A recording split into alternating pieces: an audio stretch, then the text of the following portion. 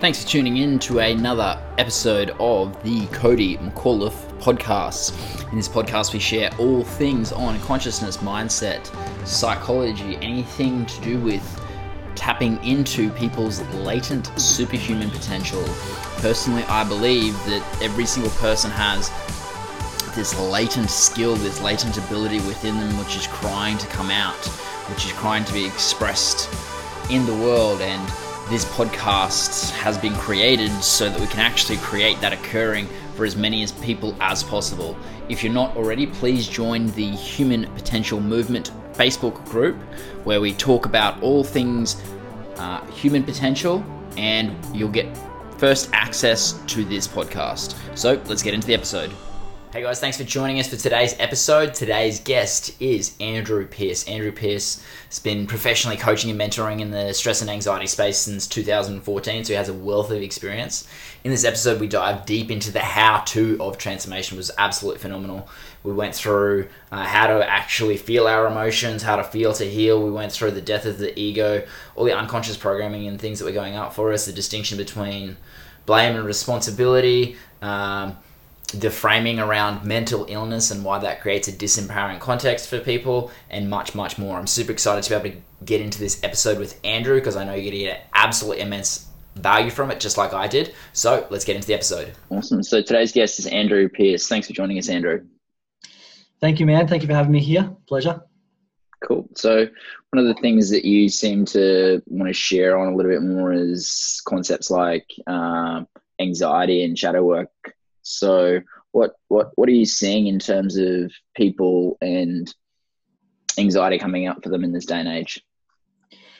So what kind of gets asked a bit is like, is anxiety and stress a bit more prominent these days? And it very well may be, but it could be that it's just more talked about in society, in the world today.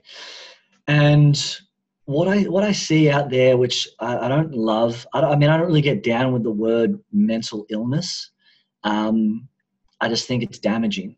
First off, to say to someone you're mentally ill, I just think it can result in a lot of personal shame for that person and for that experience. You break an arm. I don't know if people are feeling shame about breaking an arm. You fell off the jungle gym or something like that. But yeah, with that label of being diagnosed as mentally ill, I just think it can have damaging effects. As I mentioned, there's the shame about it, but then it can also be used as a bit of a crutch, where a bit of a safety, an excuse, a justification, or something to blame, which are the three main things of what's known as like below the line thinking, which is living at effect of life, that everything's happening to you and you're the way you are because of life and society and happenings and blah, blah, blah. You're at effect. And that allows you to blame your parents for the way you are, excuse your behaviors because of your mental illness, and justify why you're not going after what you want or producing the results that you want because, oh, no, here, forgot to tell you, I'm mentally ill. It's like, oh, shit, sorry, you should have said that earlier. I would have backed right off. So that's something that I do see out there a bit, and that's why I don't really jam with that label or those two words, mental illness. I just don't think it's necessary, and I don't think it has positive effects, really. I don't think it's necessary for treatment and for change, and that it can have those negative effects where, oh, it's my mental illness that holds me back. It's not me. It's not my responsibility. It's my mental illness that I can blame. So that's one thing that I think is kind of prominent in today's world, actually. How would we create an empowering context for that then? I think the way to go about it is, first off, that kind of awareness that I've just shared. I also talk about the dangers of saying my anxiety, is that if it's my anxiety and it's my mental illness and I'm mentally ill, what happens is this becomes a part of our identity, who we see ourselves to be, and we tend to defend our identities. Back in 2017, I was running a business called Anxiety Free Living. I had a big Facebook group, and there was a girl that made a comment, and I said, yeah, can I share some stuff? And shared some stuff back. And I'll add the tone of voice. Obviously, it's just coming through text, so I didn't really know. But it was like, are you going to tell me how my anxiety works? I'm like, no, I'm just actually sharing with you the structures and codes of human behavior and fear in general. And there was this defensiveness over it because there was an attachment to it, because with all problems in life, there's many benefits and payoffs. You know, if someone challenges my anxiety, which is aligned with your identity, the ego sees it as a challenge of identity and immediately steps into a defensive place where we end up defending the problem that we consciously say that we don't want. So what I share with people, what I recommend is to create a more empowering context or frame or understanding around this is everything I've shared so far, and to use the language of the anxiety that I experience, the stress that I experience, rather than my anxiety or my stress or my mental illness. I love that, creating separation between like any feeling or emotion or sensation or experience, and the identity becomes this empowering thing for people to be able to start to create in their life. What advice would you give to people then to start that process? What I would share with people is personal responsibility. I think, awareness precedes change. It's pretty hard to change something that we're not aware of. And then when we are aware of something, is to take full responsibility for it. You know, I've had my experiences of anxiety, and if I wasn't responsible for it and it wasn't my responsibility to change, then how am I going to go about doing that? If we break down the word responsible, we could say that it's response-able, which means that we are able to respond to the experience, to our results in life, to our environment.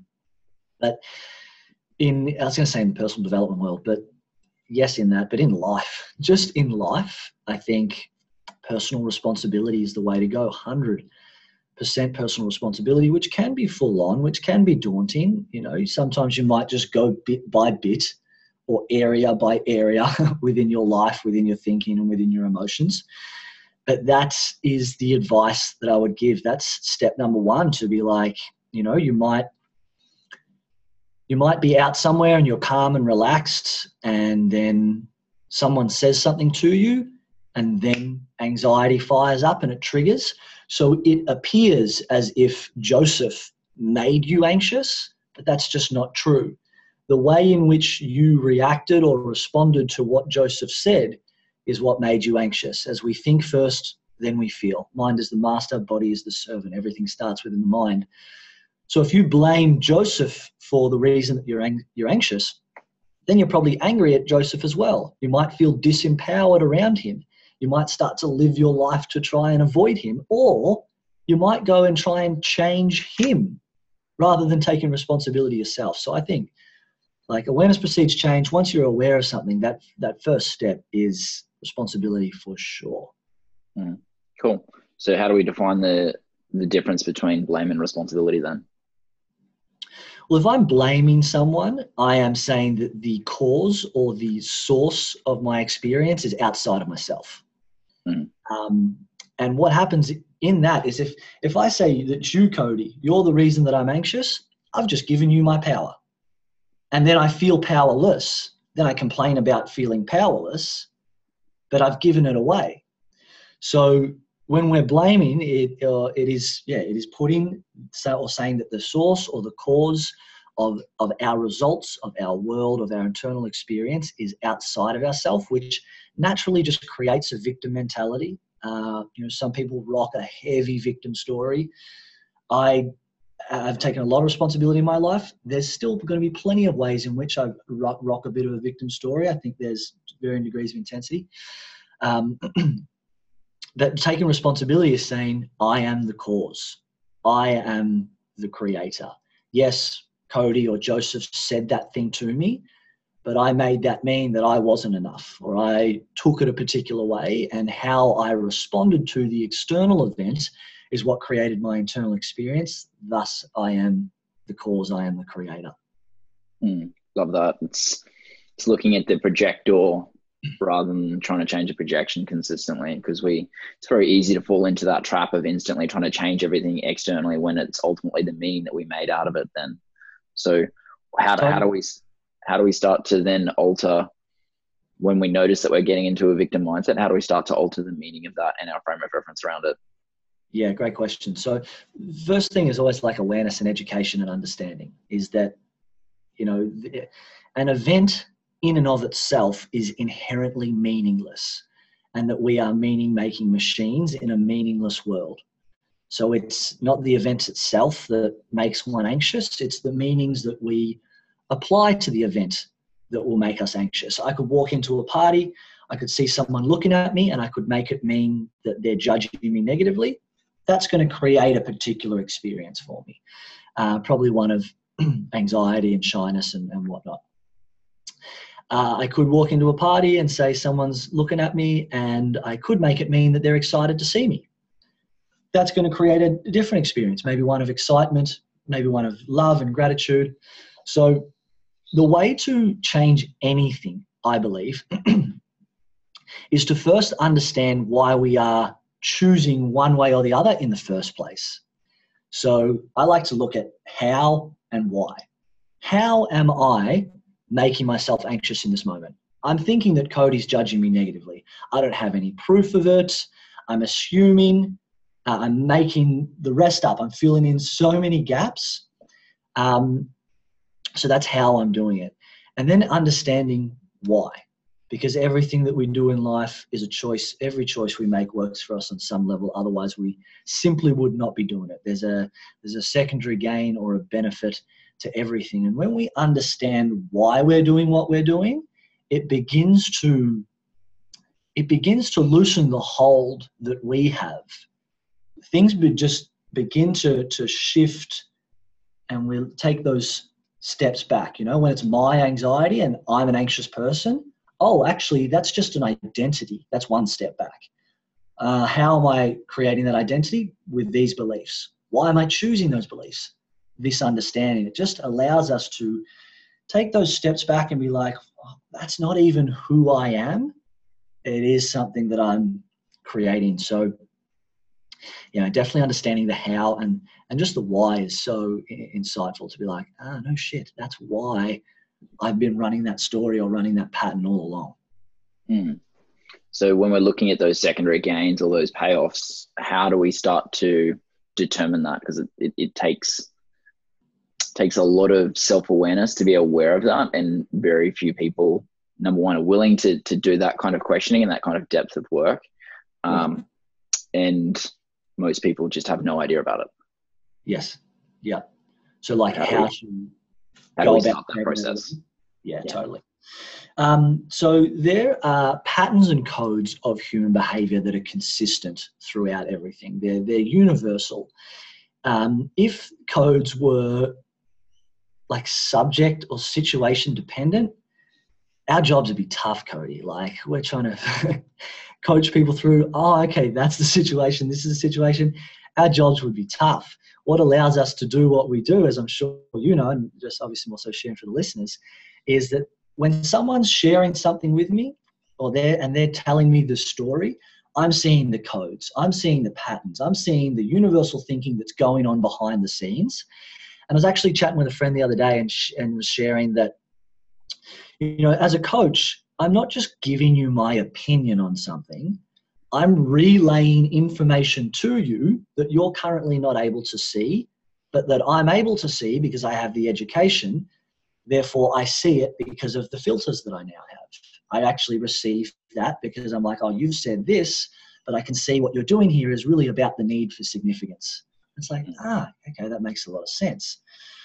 So for the call today, I think just 4 things that are all one code is Tony Robbins' 6 core needs.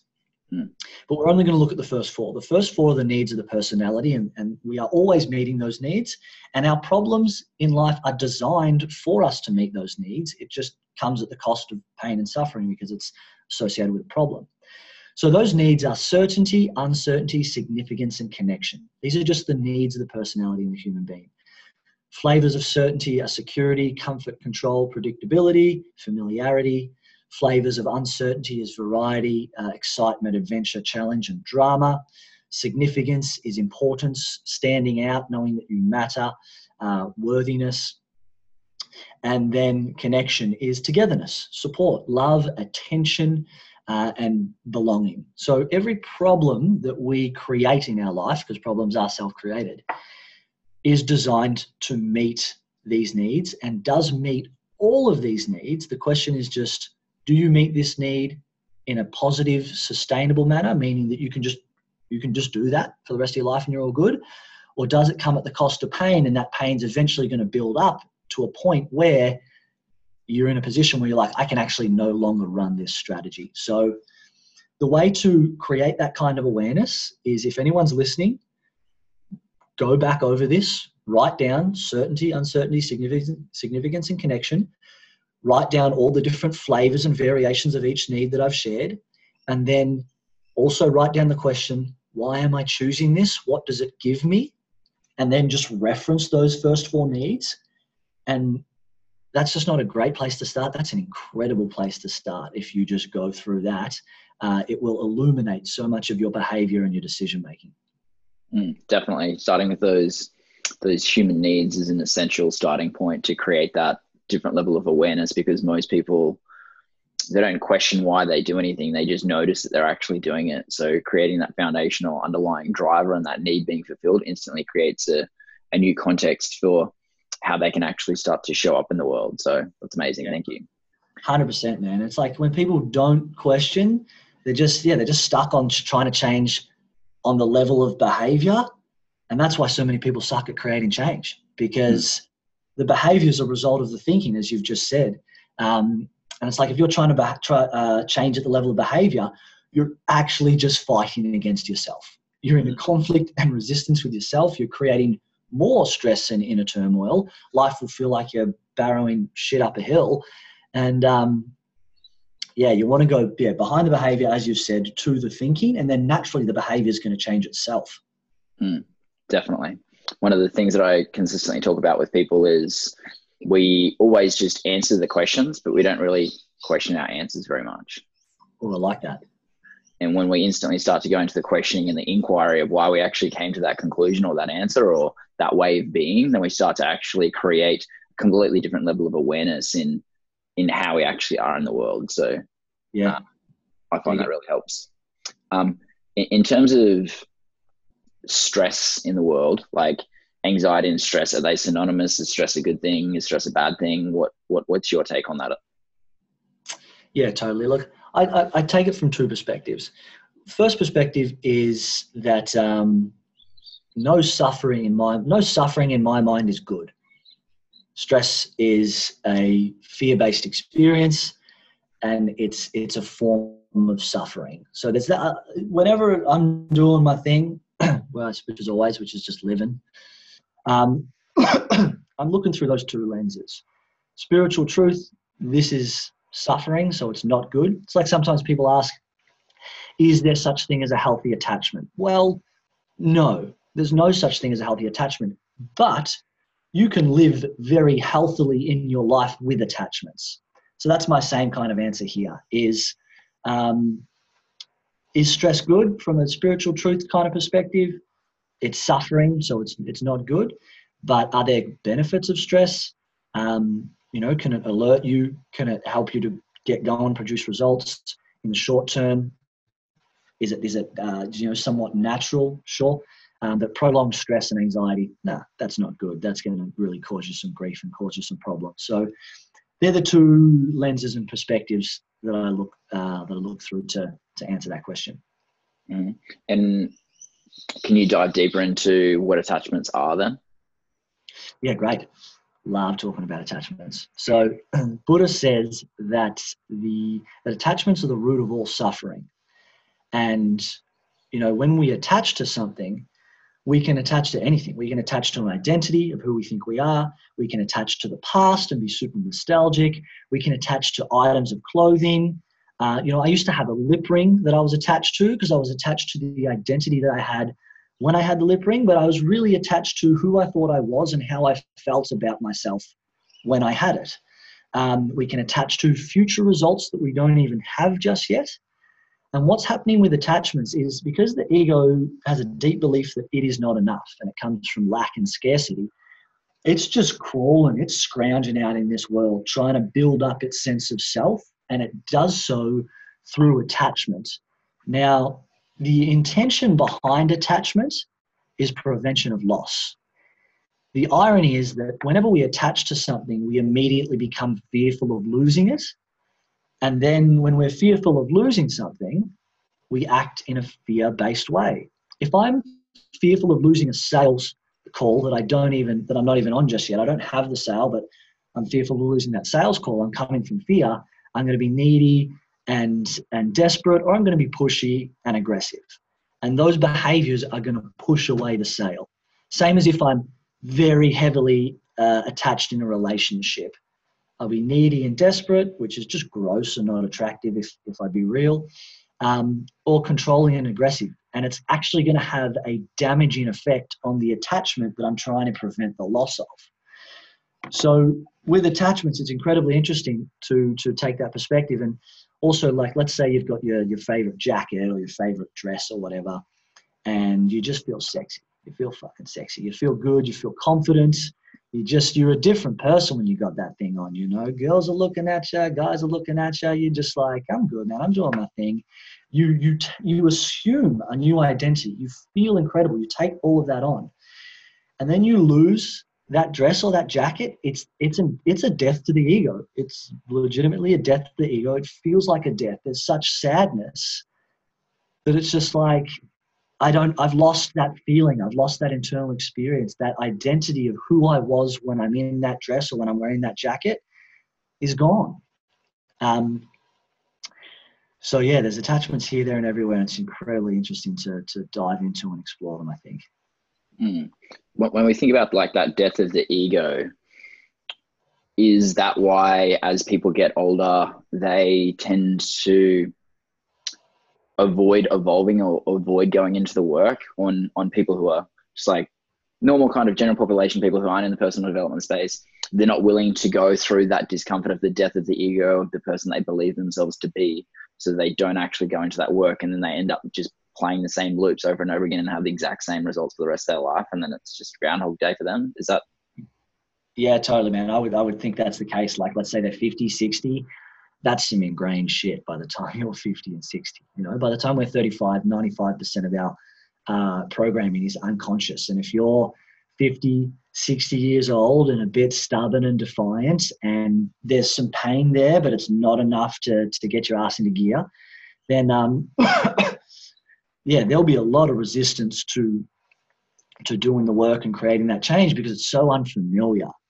You know, talking about the first four needs of the personality: certainty, comfort, control, familiarity, safety, security. Like, I think we compromise the other needs for that one. The purpose of the mind and the ego, it's designed for survival. Some people live their life in their house. They miss out on the variety and the adventure of life. They miss out on the significance of being someone in the world, standing out, being an individual. They miss out on the support, the connection, the belonging, the togetherness, the tribe. But they feel safe in their home. They're surviving at least. So I think by the time, you're 50, 60, beyond that, even earlier, so much is so heavily ingrained that we will sit in familiar pain. If I'm in pain and it's a 9 out of 10 and it's familiar, but the thought of changing is a 10 out of 10, I'm not going to change. Why would I move into more pain? You just simply wouldn't. It doesn't make sense. The ego is not going to do it. The mind's not going to do it. So I think that's kind of how it rolls in those later years of life, is that it's just like, I've been this way for so long. Who am I if I'm not this way? I've always been the angry bastard, or I've always been the people pleaser. You know, that it's just a bit harder. That's why it's incredibly valuable to get into this younger age. You know, sometimes you work with someone who's 19, you're like, good on you. That's great. So yeah, man, I'd agree with your point for sure. When we look at like all of that unconscious programming, how much of that is based on experiences that we've gone through, and how much of that is dogma or societal based beliefs that we buy into, do you think? Oh, that's a tough question to kind of put a percentage to that. I think I'd struggle to answer that, bro. I think it's certainly both of them. How much is one? How much is the other? I think we certainly have an experience based on the meaning that we apply, or based on the filter that we see things through, as we've kind of discussed. So maybe it starts more so, or the heavier influence is with the dogma from the ages of 0 to 7, or the culture, or what mum and dad says life is, which is crazy to think about it. You know what I mean? Like, mum and dad say that this is life, and you just don't bat an eyelid. You don't question it. You're just like, my dad's the strongest man in the world, and he says that this is what life's about, and so that's how it is. Yeah.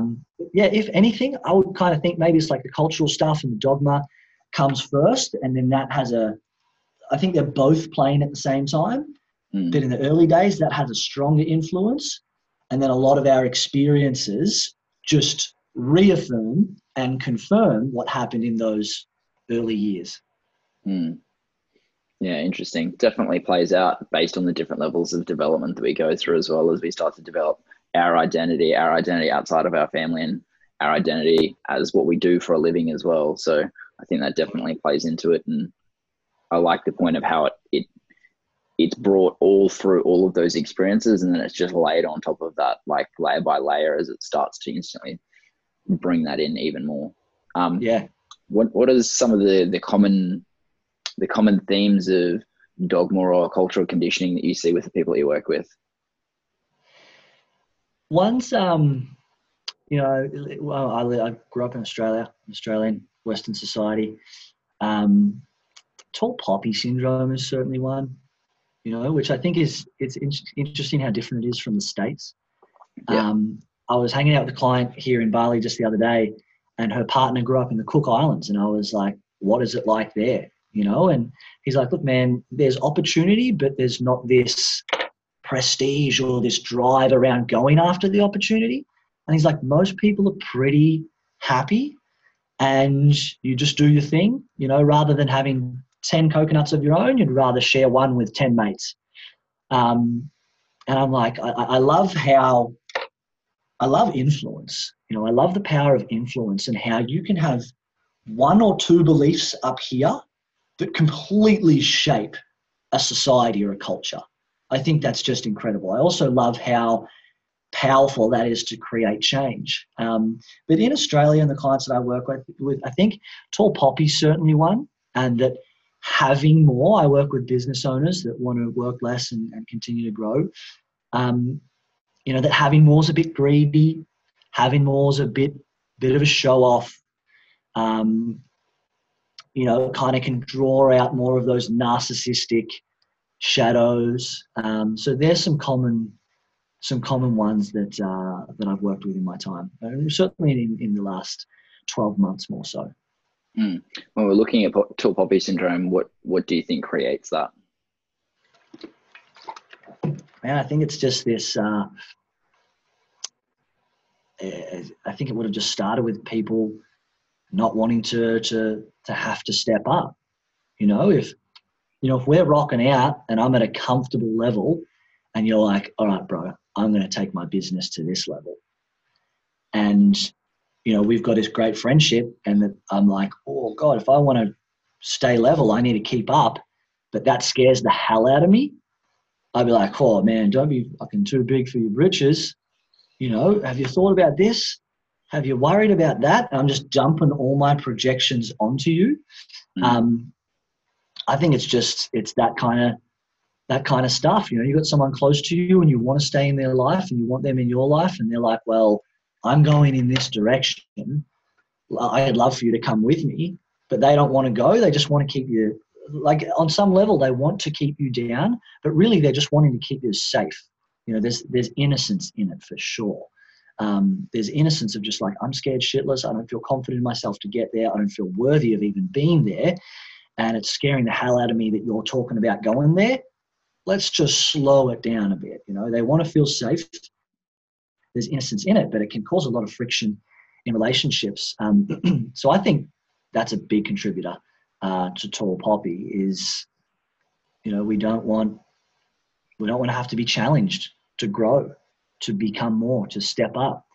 And if everyone around us just stays at that same level, then we don't have to change. We don't have to grow. We can just stay safe. Yeah, definitely. I see that a lot as well. Like it's easier to knock down the biggest building than build it. So most people instantly want to have the biggest building in town, but they're more than happy just to knock the biggest building down so that theirs looks so much bigger. So it just creates this entire ecosystem of consistently seeing people want to stand out and want to be ambitious and want to have that experience of just being more. And then everyone around them is just like, that highlights their insecurities at the same time. So it means that, all right, well, if they're going to do that, then what does that mean about me? Does that mean that I'm failing? Does that mean I'm not good enough? Does that mean that I'm undeserving? Does that mean I'm not worthy? All of these things come up for that person. So the only defense mechanism they start to see is, well, I'll just knock that person down. So it's very interesting to see that dynamic play out. And as you said, it's rife in Australia, but very rare, like in a lot of other places around the world. Like it's just not there in America. Here it's completely different based on the cultural experiences that we have and the dogma that we go through as well. So it's very interesting. So very interesting. You mentioned before about working with people and kind of working through their wanting more, or their greed around getting more money and doing less work. Can you go into that in a little bit more detail? And is greed a good thing? Is it a bad thing? Is it neutral? What's your perspective on that? Yeah, for sure.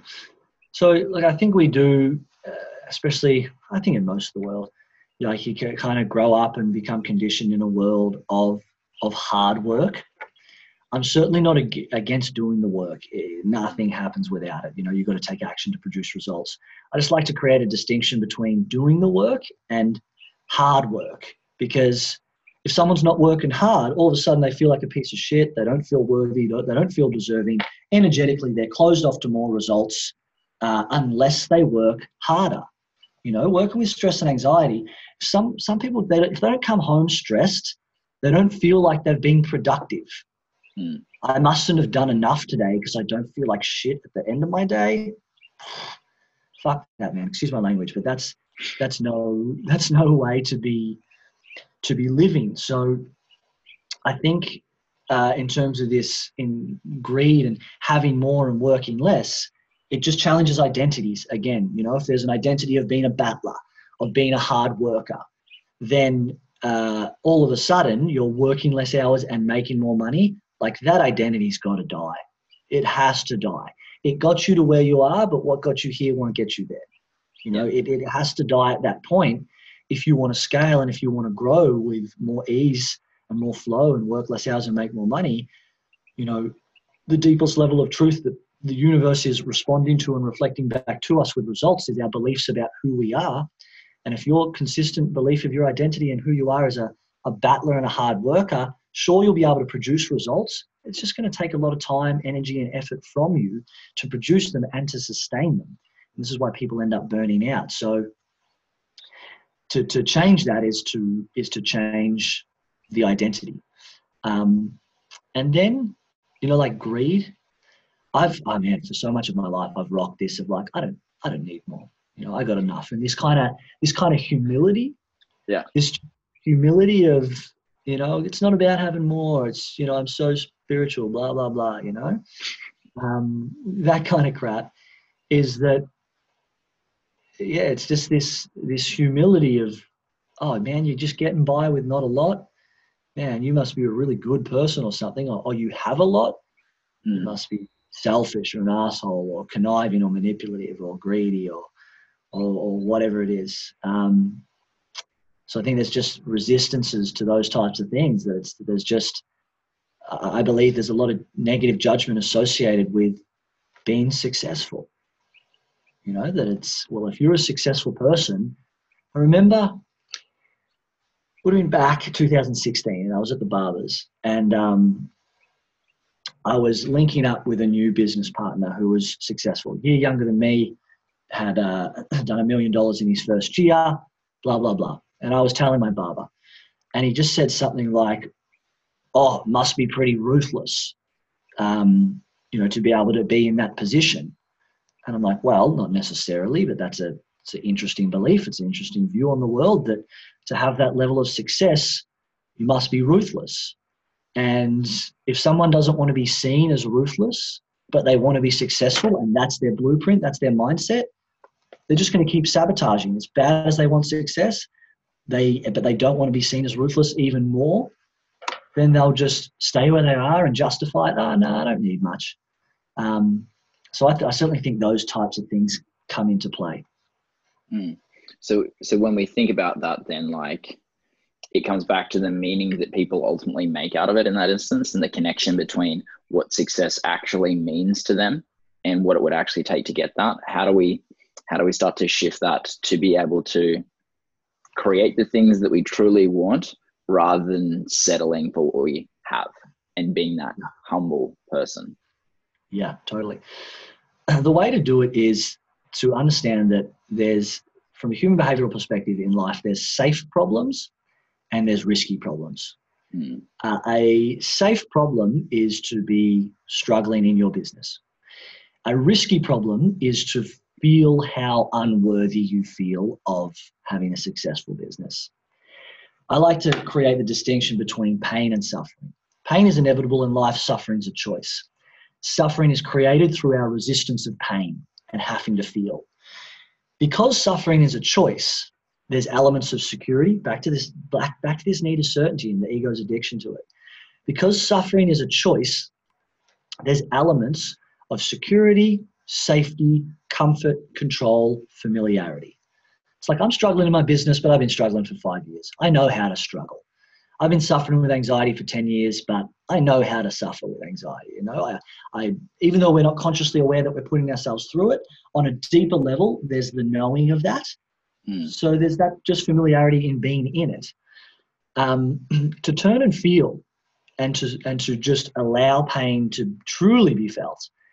With the classic, you've got to feel it to heal it, and the only way out of pain is through pain. If you try to go around pain, you'll live a life of suffering. You've got to surrender. To surrender is to stop fighting. To surrender is to let go of control, and we've never been taught how to feel, truly feel. A lot of people are feeling a lot in their suffering, but they're not truly feeling the hurt and the pain, because it's deep, it's dark. Who knows how long it's going to go for? It can be overwhelming. You just need to let it wash over you and submit. And because we've never been taught how to do this, that's a terrifying experience. So suffering is deemed to be the better option, the safer, more familiar, more comfortable option. So the way to do that is to turn and face and feel the feeling, because every strategy that we've created in our life, every pattern that we've created that isn't working for us in the way that we say that we want, that isn't sustainably moving us towards our goals, is to avoid a feeling. So you've got the feeling over here. You've got this whole strategy of success means you're ruthless. No, I don't need that. I'm humble, blah, blah, blah. As soon as you turn and face and feel this feeling, you no longer need the strategy, and the strategy can go as well. And then you just like change, behaviors change, patterns change, new results come into your reality. All of a sudden, you've got things that you've been procrastinating for a month. You've got them all done in a day. And you're like, wow, I can't believe the shit I used to tell myself and feed myself. I believed that. I believed that I was tired. I believed that these things were more important. You're like, no, I was just avoiding feeling how unworthy I felt. And the closer that I get towards my goal, the more that feeling of unworth stirs up. And that's when we sabotage. That's when we back off. That's when we get lazy. I think at the deepest level of there's a lot of little intricacies and complexities. The deepest level is to turn and face and feel the feeling that we've been avoiding. And what is required to be able to do that? Surrender. Understanding that the feeling isn't permanent. The nature of the universe is impermanence, which means change. That as overwhelming as it may feel, it can't hurt you. It can't harm you. It may feel very uncomfortable. But it's like emotion is energy in motion. You know, it's like you're on a one-way street and you're going the wrong way. And these cars are like We don't mean you any harm. We don't have an issue with you. We just want to drive out the street. And you're like, nah, go back, go back, go back. It's like a tennis ball floating underwater with our hand over the top of it. It just wants to float to the top of the surface and drift on down the stream, but we're not letting it. We're trying to push it away and get rid of it, whereas really we just need to get out of the way and allow it to do its thing. So even just that understanding, next time someone's feeling anxious or they've got the tension in their chest, the swelling in the gut, the tightness in their throat, is to bring the awareness to the natural resistance, get out of the way and just allow the feeling to be there. It's going to do its own thing. I like to look at things as if love and life is just coming up. Thoughts, emotions, old stories, old identities, they're always just coming up and they want to leave the body. But then the ego and fear is coming down, trying to suppress, trying to control, trying to remove. But it's in direct opposition to life. It's getting in the way. It has intentions to get rid of the things, but in doing so, it plants them firmly in place, which is just such a beautiful simplicity and ironic thing. I was about to say ironical, but that's not a word. An ironic thing about life is that we're just getting in the fucking way pretty much. So how do we start to create this capacity to feel? Because we're living in a society where there are certain phrases like boys aren't meant to cry, you're not allowed to show emotion, if you're vulnerable on social media, you're weird, all of these things. How do we start that process to actually being with the feelings that are actually coming up for us and actually allowing those to be felt so that we can actually create that healing? How do we stop that process? Yeah. So the big answer and the start is a willingness to do so. Plain and simple. A willingness to do so. You know, if I talk about wanting six-pack abs, but I'm not willing to do what's required to get the result, then I'm just talking. That's it. If I talk about change, but I'm not willing to feel the shit, to be in the trenches, I'm just talking. So it all starts with a willingness, plain and simple. A willingness to challenge, a willingness to face, a willingness to feel. You know, because I have to think about what I've just shared in terms of that technique, that mechanism of surrender. Someone could understand it logically, but if they're not yet willing to feel, they're just not going to apply it. And then they might say, oh, it's the technique that doesn't work. It works. So there, it's a willingness. Then you'll start challenging stuff. And what happens when people start to use that as a strategy? Like, I'm letting go. And they're like looking for the result, but they're ultimately just using that as a strategy, which then allows it to continually play out. What happens then? They just stay stuck, bro, because they're just controlling. Like if we go back to attachment, they're attached to the result. And because they're attached to a result and in their mind, it has to happen, then it cuts off allowing, it cuts off surrender, because, you know, you can't make the emotion shift, but you can get out of the way and allow it to shift on its own accord. But if it's, okay, so I let go to get this result and we're attached to the result, then you're fearful of the result not happening, you get in the way, you try, you control, you stay stuck. Definitely. I think it's that awareness between forcing it and allowing it. So most people are trying to use this strategy to force it, to be able to get it out of the way, rather than just allowing it to actually just come up and have that full expression and just be with it. So totally. And it's like, so it's not and this is why people jump from program to program, strategy to strategy, technique to technique. You know, it's like, if you can't hit a nail into the wood, it's not the fucking hammer's fault. You don't need to go out and buy a new hammer and then you've got 15 hammers and you still can't get it in there. It's the application of it, you know, like this happens a lot with understandings of many things in spiritual truth, where the ineffective or the misunderstanding of what something is leads to ineffective application, which just leads to more suffering. It's not that. Yeah, it's totally that you need to understand and apply things in the correct way to get the result. Cool. When we think about like going into our feelings, going into the dark places or going into the shadow work, like why would we do that?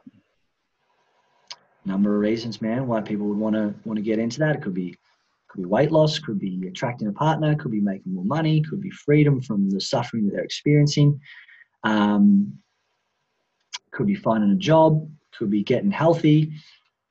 You know, we all have our reasons, we all have our purpose, we all have our why, which is incredibly valuable, or else we just wouldn't be doing the work. Sometimes it comes to a point of pain that it's like, this is no longer bearable. But yeah, I'd say there's a number of different reasons, certainly some consistencies across the board, but then each individual's unique reason or why. Yeah, cool. And then when we look at the concept of looking at doing shadow work, like how would you define what shadow work is for you and your clients? Yeah, totally. So the way that I define shadow work, it is the parts of ourself that we hate, that we judge, that we blame, that we feel shame around, that we fear the world would treat in the way in which we already treat it, and that we shut off and hide to the shadows. Yeah. You know, it's like there's so much shame and hate around this part. It's like that if this part of me gets seen by the world, I'm dead. I'm gone. No one can love this part because it sucks so much, you know? So we fear that the world will treat us in the way in which we're already treating ourselves. And we fear the world will treat us in that way because that's the way in which we're already treating ourselves. So yeah, these are the parts of ourselves that we put into the shadows. And the shadows come about based on our expectations. If I expect myself to be like, whatever, I don't care. Well, let's say just, you know, we've both grown, we're men. So we've grown up being boys and received all that conditioning. The men that I work with and internal judgments for myself, the most common ones are weak, pussy, little bitch. You don't want to be you're not allowed to be scared as a little boy. So, you know, you're not allowed to not step up. You're not allowed to be afraid. And if you are, you know, because they're the expectations to be strong, to step up, to push through and to be fearless, anything other than that gets judged in a negative manner and is cast in the shadows. Weak, pussy, little bitch. Whereas let's flip it, and huge generalizations here, so whoever's listening, don't get caught up. Let's flip and say that for women, they've grown up learning that got to be softer, got to be more caring, got to be more compassionate, and all these types of things. So these are expectations now. So if we flip it, they might have more masculine sides of them, more narcissistic sides of them that's go and that wants to achieve some stuff in the world. And they create shadows that it's like, you're hard, you're cold, you're this heartless bitch. And it's just like, you know, there's no truth to that, but the shadow gets created based on what the initial expectation is. And then because we expect ourselves to be one way and we judge the parts that aren't that way, these then get cast into the shadow. So yeah, that's my understanding of shadow work in just a broad type sense. Mm-hmm. So when we look at that, it's ultimately just a mechanism of how we're starting to create that internal war with ourselves, with the different parts that we don't want to ultimately be seen and the things that we fear being seen in that instance. Is that right? Yeah, totally, bro. There's nothing wrong with these parts, but we say that there is, and then that's why we hide them away, which again, I want to highlight how everything's self-created, man. We're just running from our own judgments. We're running from our own meanings. We are trapped in an experience of our own judgments, meanings, and perceptions. So yeah, when we judge those parts that feel a bit softer as weak or pussy or gay or whatever it is, it's just a part of us that's a bit softer and that's really beautiful. But yeah, because the expectation's to be harder and to be a fucking man, it just gets judged in a negative manner. Mm. And how do we start to lean into more of that work?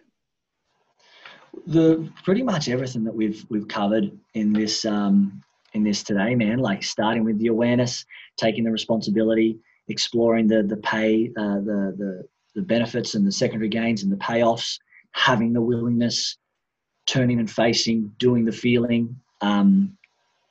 I've enjoyed the questions today because we've actually really got into the actual how-to steps of transformation, which I think's pretty void in the marketplace a fair bit.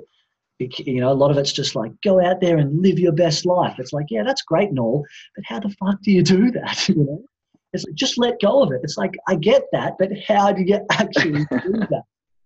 So I've enjoyed the questions today, man, because they've literally just dug into the how-to of transformation.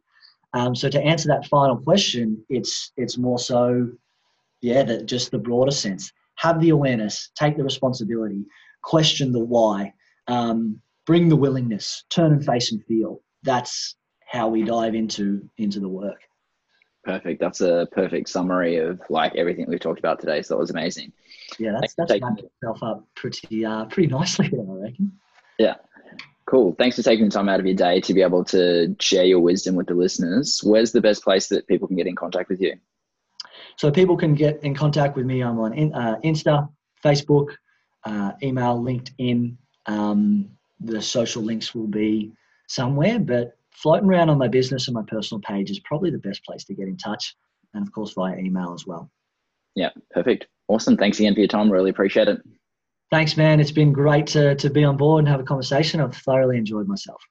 Thanks for tuning in to today's episode of the Cody McAuliffe podcast. Stay tuned for our next episode, and in the meantime, be sure to check out our private Facebook group, the Human Potential Movement. Just search that on Facebook and you'll be able to find us and join that group to join the conversation around all of these episodes and learn even more about how to unleash your own latent superhuman potential. See you on the next episode, guys, and thanks for listening.